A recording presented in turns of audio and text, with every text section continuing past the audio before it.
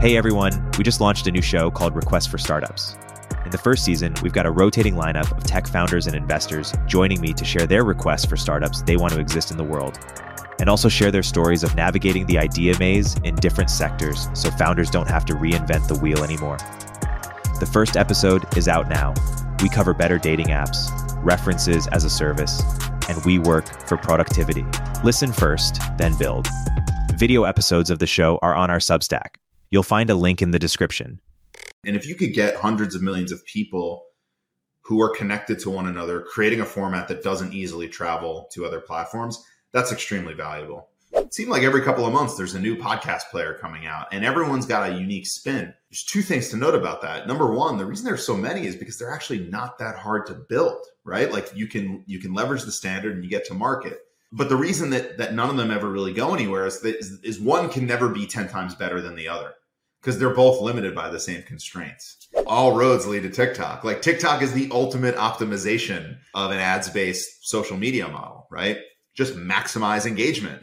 If you maximize engagement through algorithmic content discovery, then you're probably going to have the perfect machine that is TikTok. I do wonder, is there a model or a product where for consumer social where the AI can kind of go to work for the consumer? Welcome to Media Empires, where we sit down with the most influential media creators right now to learn exactly how they built their empires. Our aim is to extract the secrets of top-tier podcasters, newsletter authors, and media creators who are breaking the old rules for media success. Whether you're looking to start your own empire or simply curious about the nuts and bolts behind media businesses, you'll find valuable insights and tactics in each episode. Grab your headphones, let's dive in. Riverside is a presenting sponsor of Media Empires. It's an essential part of our tech stack. Riverside makes scaling a media business possible for us and so many podcasters and creators. It's our online recording studio, not just for the show, but across the entire podcast network. Riverside lets us record interviews with the best guests from wherever they are in the world. Our team can also cut short-form clips directly from Riverside, because as any listener of this show knows, you create once and then publish everywhere.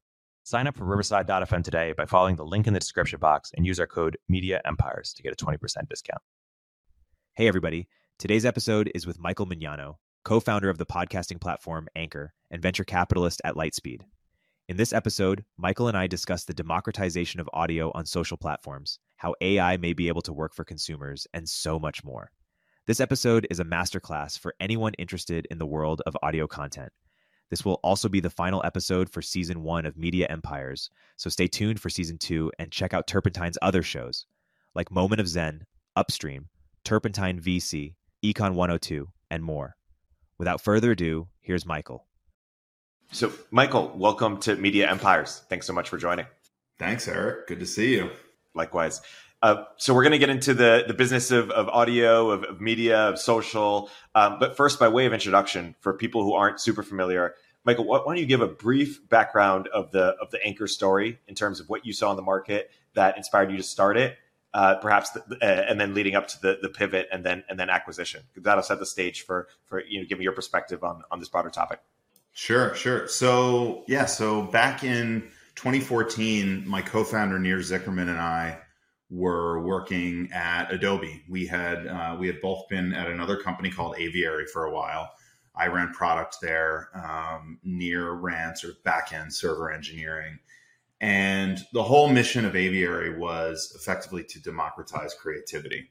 So, the company was born, Aviary, the company was born sort of during the era of when Photoshop had gotten really, really popular, but it was still, it was all desktop based. It was expensive. Aviary wanted to put Photoshop-like tools in the browser and make them free. They did that for a couple of years, got traction, but the business model didn't really work out. And then Instagram took off. And at that point, Aviary said, you know what, let's actually migrate these tools to mobile and let's build an SDK that enables anyone and everyone on the planet who wants to be creative to be creative. And I mention all that because that mission really, really resonated with the entire team and definitely especially Nir and me. And so after Aviary got acquired by Adobe and Nir and I were at Adobe, we happened to get very into podcasts, much like lots of other people in the world around the time. This was, like I said, around 2014. If you were around back then, observing podcasts, you may remember that this was the year that the podcast Serial really took off and like really blew up and kind of made everyone in the world aware of podcasts. And Nir and I were no exception to that. We were people that just saw this format and discovered sort of how awesome this format for the first time was, just like so many other people. And we had tried to make podcasts ourselves as well. We had tinkered with the process, and we just found it to be really hard, quite frankly. Like we felt that doing what we're doing right now, capturing high quality audio and video with expensive hardware and confusing software and paying for, file hosting just felt completely different than, tapping a button on your phone to take a picture and share it with your friends. Like it was just, the two processes couldn't be more different from one another. And that was really the inspiration behind Anchor and how we sort of got started. The very first versions of Anchor, which you may remember, Eric, because I know you were part of the community back then, it was more of a social network. Although we were inspired by the friction of podcast recording, we actually wanted the format to be shorter form, lightweight, more interactive. We felt podcasts had baggage, and we felt that to truly democratize audio, which was the mission of the company, we couldn't just make the tools easier. We had to create a new format of audio. So that was sort of the first few versions of Anchor, and yeah, there's sort of like a whole journey, a whole lifetime of lessons that came between that point and the pivot, which you mentioned. I'll sort of maybe throw it back to you, like if it's worth diving into some of those lessons, or you just want to hear about the pivot. Why don't you get into some of the lessons? Okay, so first off, I think we sort of naively thought that if you gave a bunch of people a creative tool, they would just surprise you and make awesome stuff. And it turns out that effectively just putting a voice memo tool in the hands of people isn't enough. So we launched the first version of Anchor. It was effectively it was a social network, to be honest. It was Instagram for audio. It was a feed of 2-minute audio clips. And we saw pretty instantly that people were excited to make audio. People were creating. Lots of people were creating, actually. But 2-minute voice memos are just not that compelling to listen to. They're just not. There was excitement, I think, just because it was novel and nobody had really done this before. And so a lot of people came in, but the retention in the product, it quickly waned because this content was just not interesting. So, we spent a lot of time iterating and trying to sort of regain some of the excitement that happened around the launch of the product, and ultimately came to the conclusion that, this product is flawed. This is not going to work. And so after about 6 months, we scrapped the product. We literally blew it up and started over. And for the second iteration of the product, learning that lesson of the format was just not that interesting. We put all of our effort and energy into creative tools. So, background music and lightweight editing and mixing in sound effects and the ability to remotely talk to somebody else through your phone. And when we launched that version of the app, about a year after the original version, we just saw immediate improvements in quality. Like it was night and day. It was like a light switch. And that was really, really cool. That was like, wow, we learned something, and we acted on the learnings, and we got it right. This is it was like classic, listen to your customers, iterate, move fast, and good things will happen. And that's what happened. Once again, lots of excitement. And once again, disappointment several months later when we realized that the product was once again flawed. And in this case, it wasn't that the quality of the content was bad. The quality of the content was actually quite good. But at this point, what people were creating with Anchor actually sounded like podcasts. It sounded like what you and I are doing right now, is people having more long form discussions, people putting in these musical intros. It felt like a podcast. And that was both good and bad. The good side of it was that it was something that people wanted to listen to. The bad side of it was now Anchor, the app, was effectively in competition with every podcast player in the world. And Anchor, the app, didn't have all of the world's podcasts in it. It only had the podcasts, or, we actually called them something different at the time. It only had the audio that was being created in Anchor. And so the lesson there was, if you're going to democratize the creation of a familiar format, we had to rely on distribution channels that actually put our content alongside all the rest of the world's content. So literally with a couple of months of runway left in the bank, we realized we needed to make a big change. And we basically set an aggressive, I've written about this in the past, this super aggressive, 10% week over week growth goal. We said, hey, for the next 3 months, we have to grow 10% week over week. We have to. Otherwise, our growth is going to flatline. We're going to go out to raise our next round and we're dead. And through this process of holding ourselves to this really, really high growth standard, it sort of forced us to question a lot of our original assumptions, forced us to throw out some of our original kind of product principles. And we decided that we were going to break a rule that we had, and we're going to help people distribute their content off of Anchor. So we're going to let people make podcasts with Anchor, tap a button, and put them on Spotify and Apple Podcasts. Now doing that was a whole other challenge. There were no APIs to distribute to Apple Podcasts, and so we actually hired a bunch of college students to basically wait for people to want to distribute their podcasts. And when they did, we had them create RSS feeds and submit them to Apple. And the creator had no idea this was happening, that people were running around in this room to get the podcast distributed. But it worked. It was one of those do things that don't scale things. And the moment we did that, everything changed. That's when the product really took off. That's when it was obvious almost immediately that we had product market fit. We had solved a pain point for people in that there were many, many people that wanted to create podcasts. They weren't able to do that. Now with this new tool, they could. And from there, it was really off to the races. Fascinating. Thanks for the overview. If you could start Anchor if in 2023, knowing what you know now and knowing how the ecosystem has evolved, what approach would you take? The tricky thing about that question is podcasts have changed so much. I'll give you a good example.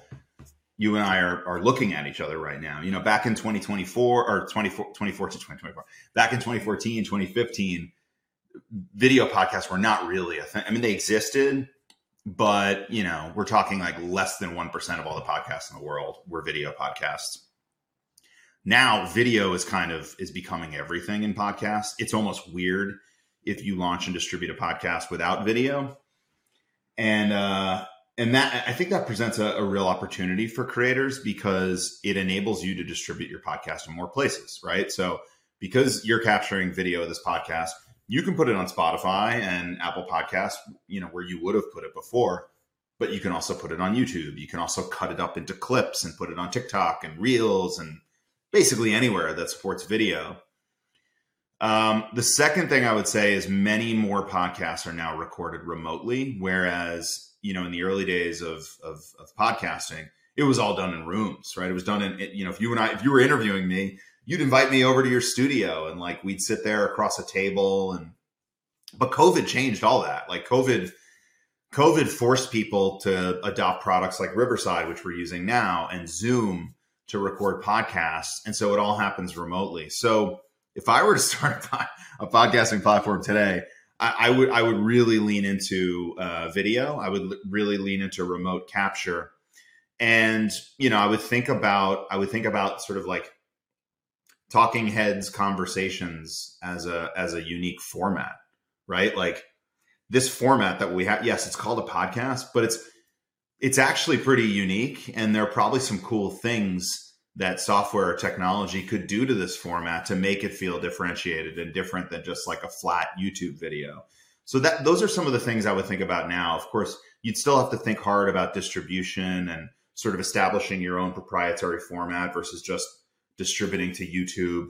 And those are tricky strategic questions. And I think the answers to those would not only drive near-term versus long-term success, but also, ultimate sort of long-term value of the company. Basically what I'm saying is, I believe that products, especially media products that define their own proprietary formats and gain traction for those formats end up becoming far, far, far more valuable than products or tools that simply just distribute an existing media format elsewhere, which, by the way, to be clear, is what Anchor was, right? Like, we ultimately distributed not a proprietary format. And so in some ways, the original version of Anchor, the upside was somewhat limited. On the other hand, if you take advantage of an existing format, it's much more easier to grow, and it's much more easier to gain traction up front because you're producing something that's familiar and something that can travel to other platforms. Anyway, there is a lot to unpack there. I could probably go on about that for a whole podcast episode, but those are some of the things I'd be thinking about to answer your question. Yeah, it's interesting, right? The last decade. People have been, VCs have gotten excited about podcasts, and they've made a bunch of different bets in different spaces. The number of different podcast players have been tried. A number of different kind of like podcast analytics tools have been tried. There have been a bunch of social audio networks. Clubhouse was the most famous one recently for people that people got really excited about. And so now that you've gone onto the investing side of the table, I mean, another fair answer could have been in 2023, you wouldn't start a podcast startup. But I am curious if there is any real white space or any opportunity in the space that we've been, or the broader kind of ecosystem that has not yet been tapped or done super well. What do you think?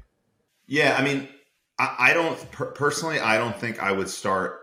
Well, there's a couple things. First thing is, over the past 8 years or so, there's been a lot of demand for podcast studios, right? The Gimlets of the world, the Wonderies.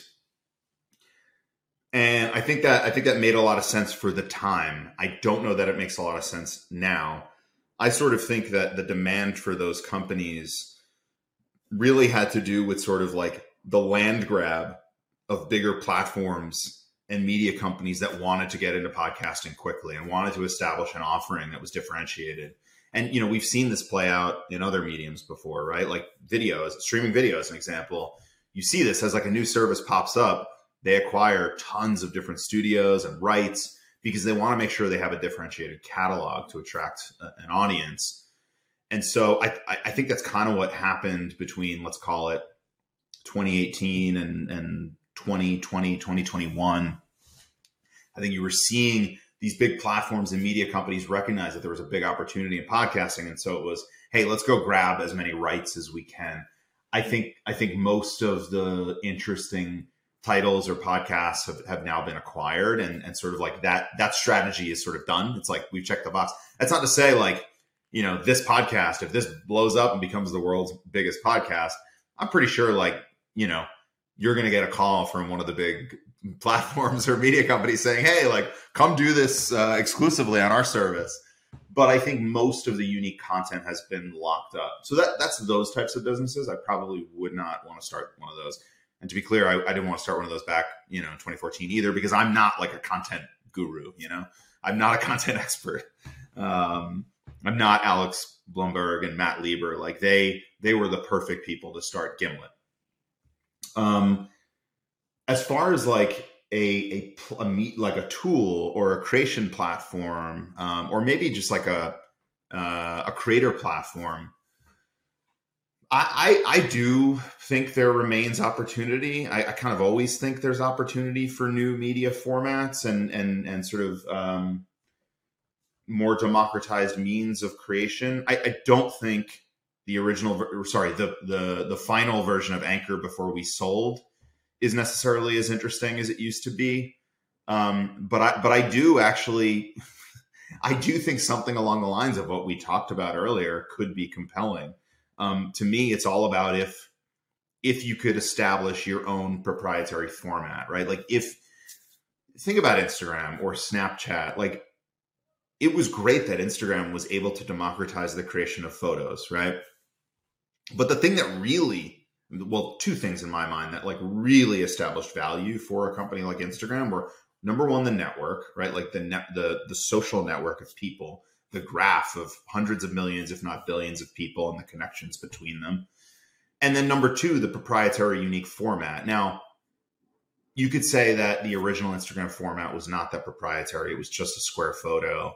I think it somewhat was, in that it was very hard for that content to travel to other places by the way they established sharing. But I think stories arguably were much, much more defensible and differentiated and proprietary. And if you could get hundreds of millions of people who are connected to one another, creating a format that doesn't easily travel to other platforms, that's extremely valuable. So back to the podcast question, like if somebody could do that for audio and maybe audio video like we're talking now, I certainly think that could be compelling, because I do think there's plenty of demand for what you're doing right now. There's demand to hear people talking to one another. There will always be demand for that.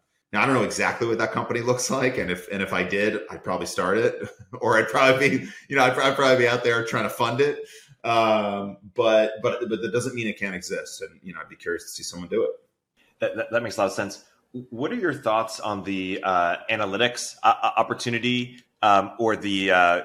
I guess this goes to your format there, but like the player, like Breaker was a compelling attempt. Like, do you think something like that can work, or is that kind of what you're talking about, but just in a different way? Yeah, it's a great question. I think as long as the format is based on RSS, I don't think that can work. And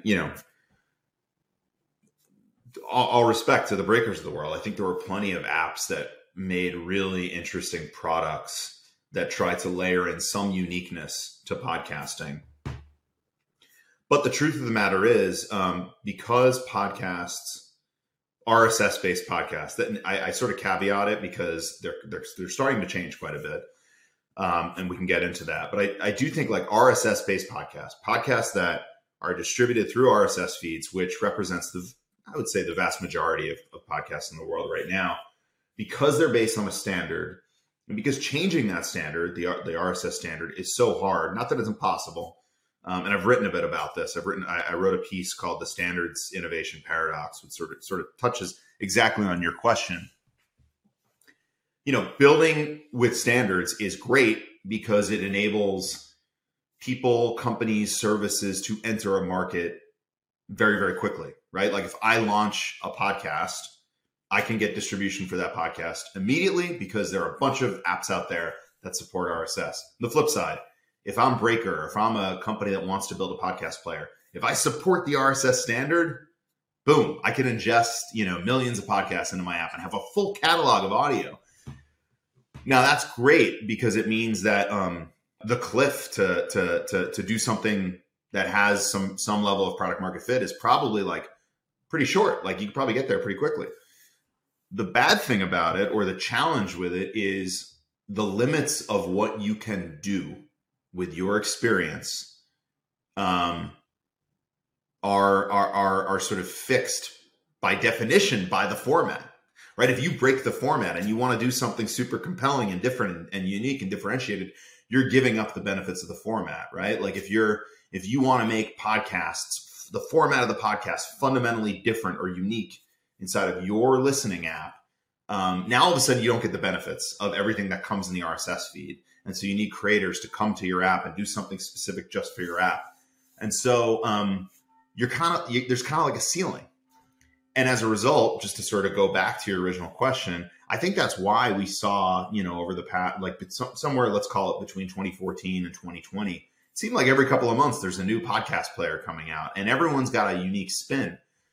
There's two things to note about that. Number one, the reason there's so many is because they're actually not that hard to build, right? Like you can leverage the standard and you get to market.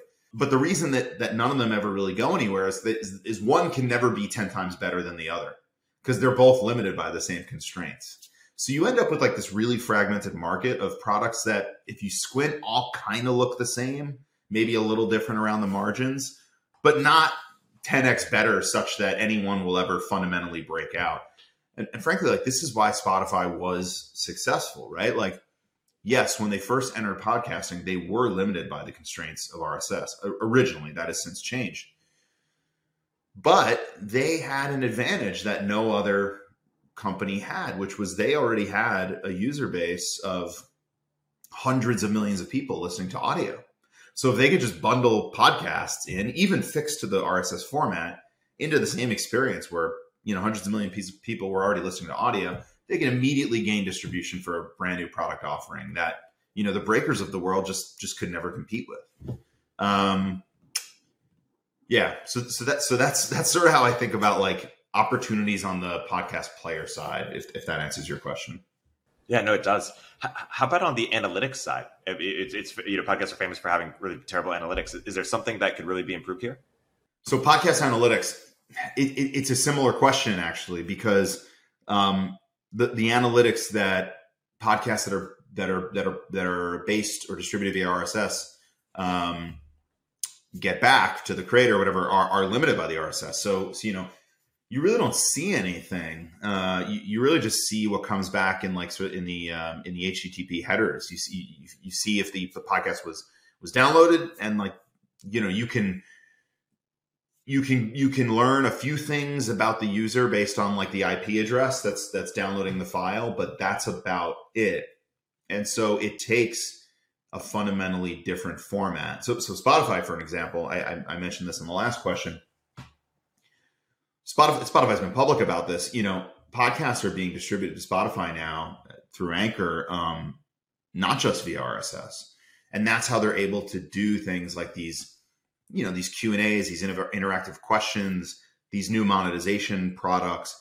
They're doing these things because they have the creation tools, Anchor, and the consumption tools, Spotify, all in the same software stack. So they don't need to rely on RSS to connect the dots. And because of that, they can provide really interesting analytics to the creators. They can say like, hey, here at this point in the episode, this is where your listening dropped off. Or, they can say like, here are the listening habits of listeners to your podcast, because they have that proprietary information through the Spotify app. And they can pass it back to the creator outside of go around RSS. Unless there's another product or platform that can distribute outside of RSS, it's just kind of fundamentally impossible to innovate on the analytics. And, I think that's another reason why podcasting is probably going to get a lot more interesting over the next few years, because as we talked about, with video becoming a bigger focus in podcasts, so many podcasts are on YouTube now.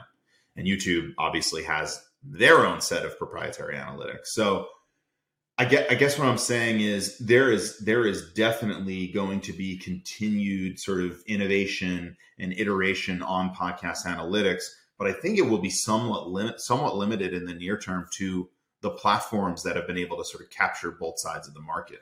That makes sense. Let's riff a bit more on kind of, let's say we're having this conversation 5 years from now, and we're kind of reflecting on the changes that have happened in the preceding 5 years. Is it likely to be just incremental, and hey, just more podcasts, more niche, podcasts that are better and better? Like, what are the big forks in the road for the ecosystem as a whole? And what are the big questions? How could they play out? Yeah, I mean, there's so many directions things can go. I mean, I personally believe that all media formats, and I think podcasts are no exception. This is, again, one of the big inspirations behind Anchor. Like, they become democratized. The tools get easier. The format becomes more accessible. Everyone gets to participate. If this format that you and I are talking in right now continues to accelerate in terms of popularity and demand, one prediction I have is like, it seems inevitable that the TikToks of the world or the YouTubes of the world will want to accelerate the creation of this content. And so, I've seen rumors that like TikTok is experimenting with podcast listening or backgrounding of audio. I don't see why TikTok wouldn't make it easier to make content like this, right? Or YouTube Shorts or YouTube. So I think the creation of media in this space continues to be democratized, which means many, many, many, many more creators, which inevitably means more investment in personalization and machine learning based personalization and discovery of podcast content as a necessity, right? Like what we've seen on YouTube is there's so many videos, there's so many channels, there's so many creators that you inevitably need better recommendations and better personalization. And that's really something that hasn't really happened in podcasting yet, the same way we've seen it happen in video and other formats, right? Like if you go into Spotify, if you go into Apple Podcasts, you're still kind of, there is personalization, don't get me wrong, but it's not like YouTube where you're rabbit holing, right? Where you listen to it, you watch a video and then like you're onto some other video you've never heard of or contemplated before. Podcasts haven't really been, sort of TikTokified yet. Recommendation media hasn't really hit it yet. And so I expect a much bigger ocean of content, and I expect much more personalization to the discovery experience, I would say. What about on the incumbents? When you think about, Apple and Spotify and Amazon and other kind of big players, like how do you expect those competitions to play out, or what are the big questions? Yeah, I mean, look, I'm not at Spotify anymore, but I would say it's pretty easy to see, even in their most recent earnings and things that they've announced, like they're continuing to invest in the format. Clearly, they believe in podcasting. It also seems like YouTube clearly believes in podcasting. They're starting to make investments. I never really know about Apple. We always used to scratch our heads back in the day when we were making Anchor, why Apple wasn't being more aggressive here. And, we always used to wonder, is there some master plan we're missing here? The conclusion that I ultimately came to is Apple just has bigger fish to fry. I mean, these AirPods that I'm wearing, I think they generate, like tens of billions of dollars per year in revenue for Apple. Whereas the podcasting market in the US is still it's not even $2 billion, right? So part of me wonders, having worked in big companies, if it's just more of a prioritization exercise, and maybe Apple has decided that podcasting is just not a big enough priority. But I certainly expect many of the other platforms, the media platforms, the Spotifys, the YouTubes, perhaps the TikToks, like we mentioned, to invest here, because if you look at the data, I mean, podcast listening does continue to increase year over year. And I think if big platforms identify that there is an opportunity for a new format, they will inevitably try to win over the demand of that format. Yeah, that's a helpful overview.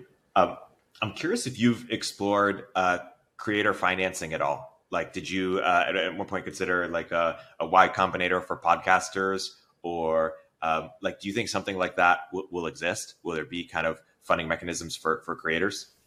Yeah, I do think that will exist. Or sorry, let me caveat that. I do think it can exist. I think and to some degree it does exist, right? I mean, there have been various creator programs that have been tried by the big platforms. I also think that advertising kind of does serve as some form of this in some way. I think the biggest platforms obviously, are best positioned to do this because they have so much data that they can really kind of smartly calculate the LTV of a creator's contribution to the platform, and then therefore understand what sort of the upper limits are of what they can give this creator in terms of funding. I think smaller platforms will struggle with this because they just don't have enough data to really understand what a creator is worth. We did something with Anchor back in the day where we launched an advertising platform called Sponsorships, where we were aggregating up our creators' podcasts and then bundling them together for advertisers. And this was a great service for creators because so many podcast creators had never monetized before. So the fact that there was now this service that they could just check a box and start making money was a no-brainer for them. But it was a new product, and podcast advertising wasn't really mature in the time. And so it was tough to get advertisers to sign up for this. So one of the things we accidentally sort of stumbled into was we started advertising on the podcasts ourselves, we as Anchor. So Anchor was one of the brands. And we found that was a really valuable mechanism for actually growing Anchor, such that it was actually ROI positive. Like, we were able to put dollars into the system. Creators were getting paid. We were getting more out of it than we put in terms of the value we got out of them marketing Anchor. And so I do think there are potentially lessons in there for companies that want to help fund creators, per your question, just about trying to find the right model. Like, what is the right model such that we can fund creators, fund creativity, but do it in a way that doesn't require just us to take out debt or raise a bunch of VC that we're going to blow through just to attract an audience of creators. It needs to be done responsibly and in a cost-efficient way. Totally. I think for the question from the creator perspective is, can the creator get upside? We're in the things that they're advertising. We've seen that they can get a lot of cash. We've seen that they can move the numbers for some products that they're promoting. And the question is there a way for creators to transcend their own businesses, which might have a short shelf life, their own brands, to get equity value in something bigger than themselves? What do you think? Yeah, I don't know. I'm not sure, to be honest. I'll admit I didn't go as deep on Web3 as maybe some others. When I know it feels like what you're talking about was a very common question and theme only just a few years ago. Through the emergence of Web3, and can the participants in a platform also be owners in the platform? I think if you were to use traditional structures around equity and some of the regulations we have here in the U.S. would make that challenging, but perhaps there is a way to do it. Totally. Let's transition. What do you think? I mean, have you gone deep on this? I'm trying to through this podcast. Actually, I think that creators are looking at something like Mr. Beast and seeing how Feastable, within it seems under a couple of years is already a unicorn, and other creators too. There was one that raised $40 million from the Chernin Group to build a car marketplace. He has some car YouTube channel that's taken off, and so I think we're seeing both creators get hip to the opportunity to build something bigger than themselves. We're also seeing on the venture side or startup side, acquisition costs continue to rise. And distribution to continue to be the hardest thing to crack for some companies. And so partnering with a smart creator on an equity value, or some enterprising operator saying, hey, we're going to find a number of creators who dominate certain niches, pair them with an operator, and build either a commerce a product or a software a marketplace or software tool, SaaS tool around that niche. It seems to be an opportunity people are exploring. And I'm curious, hey, are these, the ones that are working out just anomalies, or is that actually a trend that will continue? Super interesting. You and I are going to have to jam on that offline so I can get smarter. Totally. Let's transition a bit to consumer social more generally. Where do you see white space there, or anything you're excited about, or do you have any requests for startups and or experimentation in vision and consumer social more broadly? Yeah, I'm actually somewhat excited by consumer social. I know, like, I don't know. I feel like a lot of people feel like consumer social is impossible. So here's why I'm excited by consumer social. Every social platform, every major scale social platform in the world right now has sort of abandoned their existing strategies and gone all in on what I call recommendation media. And that's effectively like the TikTokification of social media, right? The platform deprioritizes their investments in social connections and leans much more heavily into algorithmic content discovery and distribution. In that sense, a follower account that a creator may have or a person may have on a platform becomes much less valuable because at the end of the day, the platform is making the decision around how media and content is distributed. And so what you have is the biggest platforms in the world, the Instagrams of the world, looking far more like entertainment than they look like social media. But that sort of leads to 2 points. Number one, people are always going to want to socialize with each other and engage with each other on connect with one another. That will never go away, I don't think. And number two, if all of the world's biggest social platforms are taking on a new strategy, does that potentially open up an opportunity for a new challenger to emerge in consumer social for the first time in, let's call it 10 or 15 years? It feels like there's a window of opportunity. Now, the thing is, I think in order for a challenger to be successful here, they probably need to rethink the business model a little bit, because I think what TikTok proves is that an ads-based social media business effectively all roads lead to TikTok. Like TikTok is the ultimate optimization of an ads-based social media model, right? Just maximize engagement. If you maximize engagement through algorithmic content discovery, then you're probably going to have the perfect machine that is TikTok. And so I think for a new entrant to emerge, like you probably need to rethink how content gets discovered and distributed. And to do that, you probably have to rethink the business model a little bit. Now, I don't know what that is. But one of the things I've been pulling on a little bit is, TikTok, and let's call it Reels and Instagram, they are effectively putting the algorithm or the AI or the machine learning to work for them. I don't really know. This isn't a fully fleshed thought, but like I do wonder: is there a model or a product where for consumer social where the AI can kind of go to work for the consumer?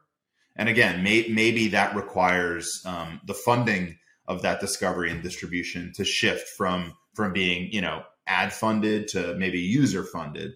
But if you just think about how much content there is in the world today and how much more content there will be in the future, especially as we talked about, media always becomes democratized, especially through AI.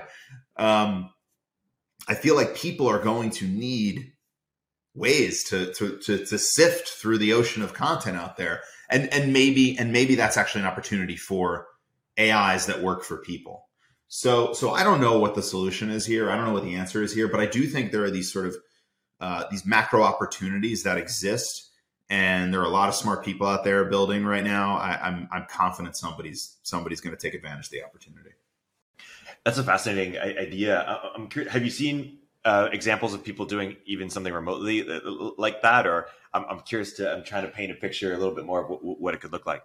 Yeah, not really, but I'll give you an example of maybe I'll talk about like a parallel that might give you some inspiration. So, are you familiar with Stability.ai? Yes. So the thing that this is like a adjacent sort of example, but if you think about what Stability does versus let's just say DALL-E, right? You can think about OpenAI DALL-E as sort of like this closed source imaging model. And you can think about Stability.ai as this open source imaging model. And the cool thing about the way that Stability is built and designed is that partially because it is open source, it can effectively be deployed locally to a device or to a user. And that's why, a lot of the products that have Stability, like the model is actually baked into the application. It's not hosted on a cloud somewhere. And, what that says to me is like, the model can actually be personalized specifically for the user. Like the model can learn and be trained specifically to the user's interests or tastes or styles or aesthetics. And so, if you imagine this in some sort of like creative tool or like art tool, where maybe Stability is sort of generating media on behalf of the creator, it can do it in such a way that it's perfectly tuned to that creator. So instead of like going to DALL-E and searching for, I don't know, whatever, beautiful mountain mural in the style of Van Gogh, I don't know. This other version of the imaging model is actually creating content that matches your aesthetic and your style without you telling it to. It's trained to do this work for you. And so coming back to the original question and example, I just wonder if that's a model that may take place through many other categories and verticals in the futures, where like people have models that go to work for them, right? Like just in the context of social media, I have no idea if this makes sense. I'm just thinking about it right now. Like maybe there's a model that like is specifically tuned, and I actually fund the tuning of this to be perfectly optimized for the content that I like to consume online. And it's not about the ads anymore. It's not about what drives ads. It's about what drives interest for me. And I have funded it in some way. So that's kind of what I'm talking about. And I realize it's a bit abstract, and I don't know if it's even technically possible, but it's a concept that I've been spending some time thinking about. My friend Michael Galpert a few years ago tried. Yeah, I know Michael. Yeah, he tried this Aviary. Thing. Yeah. Aviary, yeah. Wow. Yeah. Exactly. He tried this thing called Bot.me, which I think was getting at maybe he was just way too ahead of his time. But fascinating to see some experiments there. The oh, sorry. Go for it. I actually, so my first Lightspeed, I'm a partner. We didn't say this on this podcast yet, but I'm a partner at Lightspeed now, and I'm making venture investments in consumer software businesses. And actually, the first investment I made was in a company called Circle Labs, which in many ways is very similar to the thing that Michael built years ago. It's a creator platform where people, the creators using the platform, can create their own AI-powered NPCs, similar to what Michael was doing back in the day. So I can make a bot effectively that is tuned and personalized exactly to what I want it to be, and then deploy it to Discord, where it can interface with any number of people or servers or channels inside of Discord. So I definitely do think Michael was ahead of his time, and it was a really cool concept then, and I think is even cooler now. Totally. Where else in your capacity as an investor are you particularly excited about, or exploring rabbit holes on, or looking to potentially fund? Yeah, I mean this notion of we talked about it a bit. This notion of like the democratization of media is always a trend that I'm interested in, and I've been and it's really because if you look at the history of the internet, it just always happens. It always repeats itself as the tools get better, as the bandwidth gets faster, as things get cheaper. So it's always a trend that I'm interested in following. And I think AI is a very, I was going to say complementary sort of evolution to that, but maybe it's more than complementary, maybe actually fundamentally game changing for the democratization of media. It is fundamentally game changing, I think, for the democratization of media. However, to caveat it a little bit, going back to what we said earlier in the conversation, I don't think it's enough for AI just to accelerate the creation of a certain form of media or make a tool easier to use. At the end of the day, I still think it comes back to what we said earlier, a differentiated format or a differentiated user experience. There are a number of products out there right now that are, the simplest way I can explain them is they're building like the 2023 version of Instagram, where the content and the imaging is AI generated. Now that's kind of interesting, but there's no reason why Instagram couldn't just do that. There's nothing differentiated about the format. And so I think products or companies that want to be successful through the AI powered democratization of media need to find differentiated and proprietary formats to do so. And if they do, and if they can, those potentially become generational businesses. So that's definitely something I'm looking at. It's very in line with my experiences and my interests. And I think AI is opening up a whole new opportunity for companies like these. Yeah, that makes sense. One thing I'm curious about is kind of the fragmentation of social media. My friend runs Farcaster, which is like crypto Twitter effectively. And I wonder if there are tools or if there's going to be kind of this like, if social media is going to fragment significantly, like you could have imagined, the original Clubhouse at 500 people or 1,000 people, maybe if it stayed that way, would have kept its engagement over time.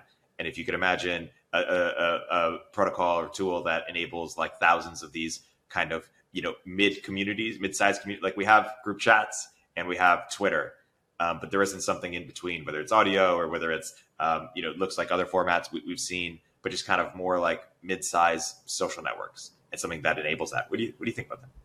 I think it's interesting. I've thought a little bit about this. I think the thing that has made me think about it is this is not a commentary on Twitter and whether or not Twitter will succeed or fail under Elon. It's more a commentary on, as a result of that news cycle, there are a bunch of like Twitter, competitors popping up, right? There's Post, there's T2, there are others, right? Like I think there are entrepreneurs that say, hey, this is an opportunity to build a new social network. And I've tried all these products, and the thing that trying them has made me realize, it's like, I really wish I could bring my follower graph along with me, or my content, or my tweets. And I think this is kind of what Farcaster is sort of proposing. It's that like the protocol should be separated from the platform, and you should be able to own all of your content and your graph that's in connection with that protocol. I think, by the way, I'm not super close to Farcaster. That makes a lot of sense to me. I'll make a statement now that may be naive and wrong. And again, and maybe this ties back to what I said earlier about how like I never went super, super deep on Web3. And so maybe I'd be like showing my ignorance a little bit.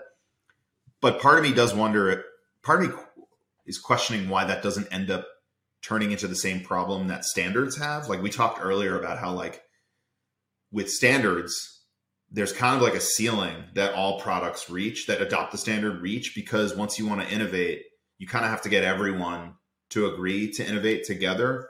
Otherwise, you're sort of like out on a limb and you don't get the benefits of everything else.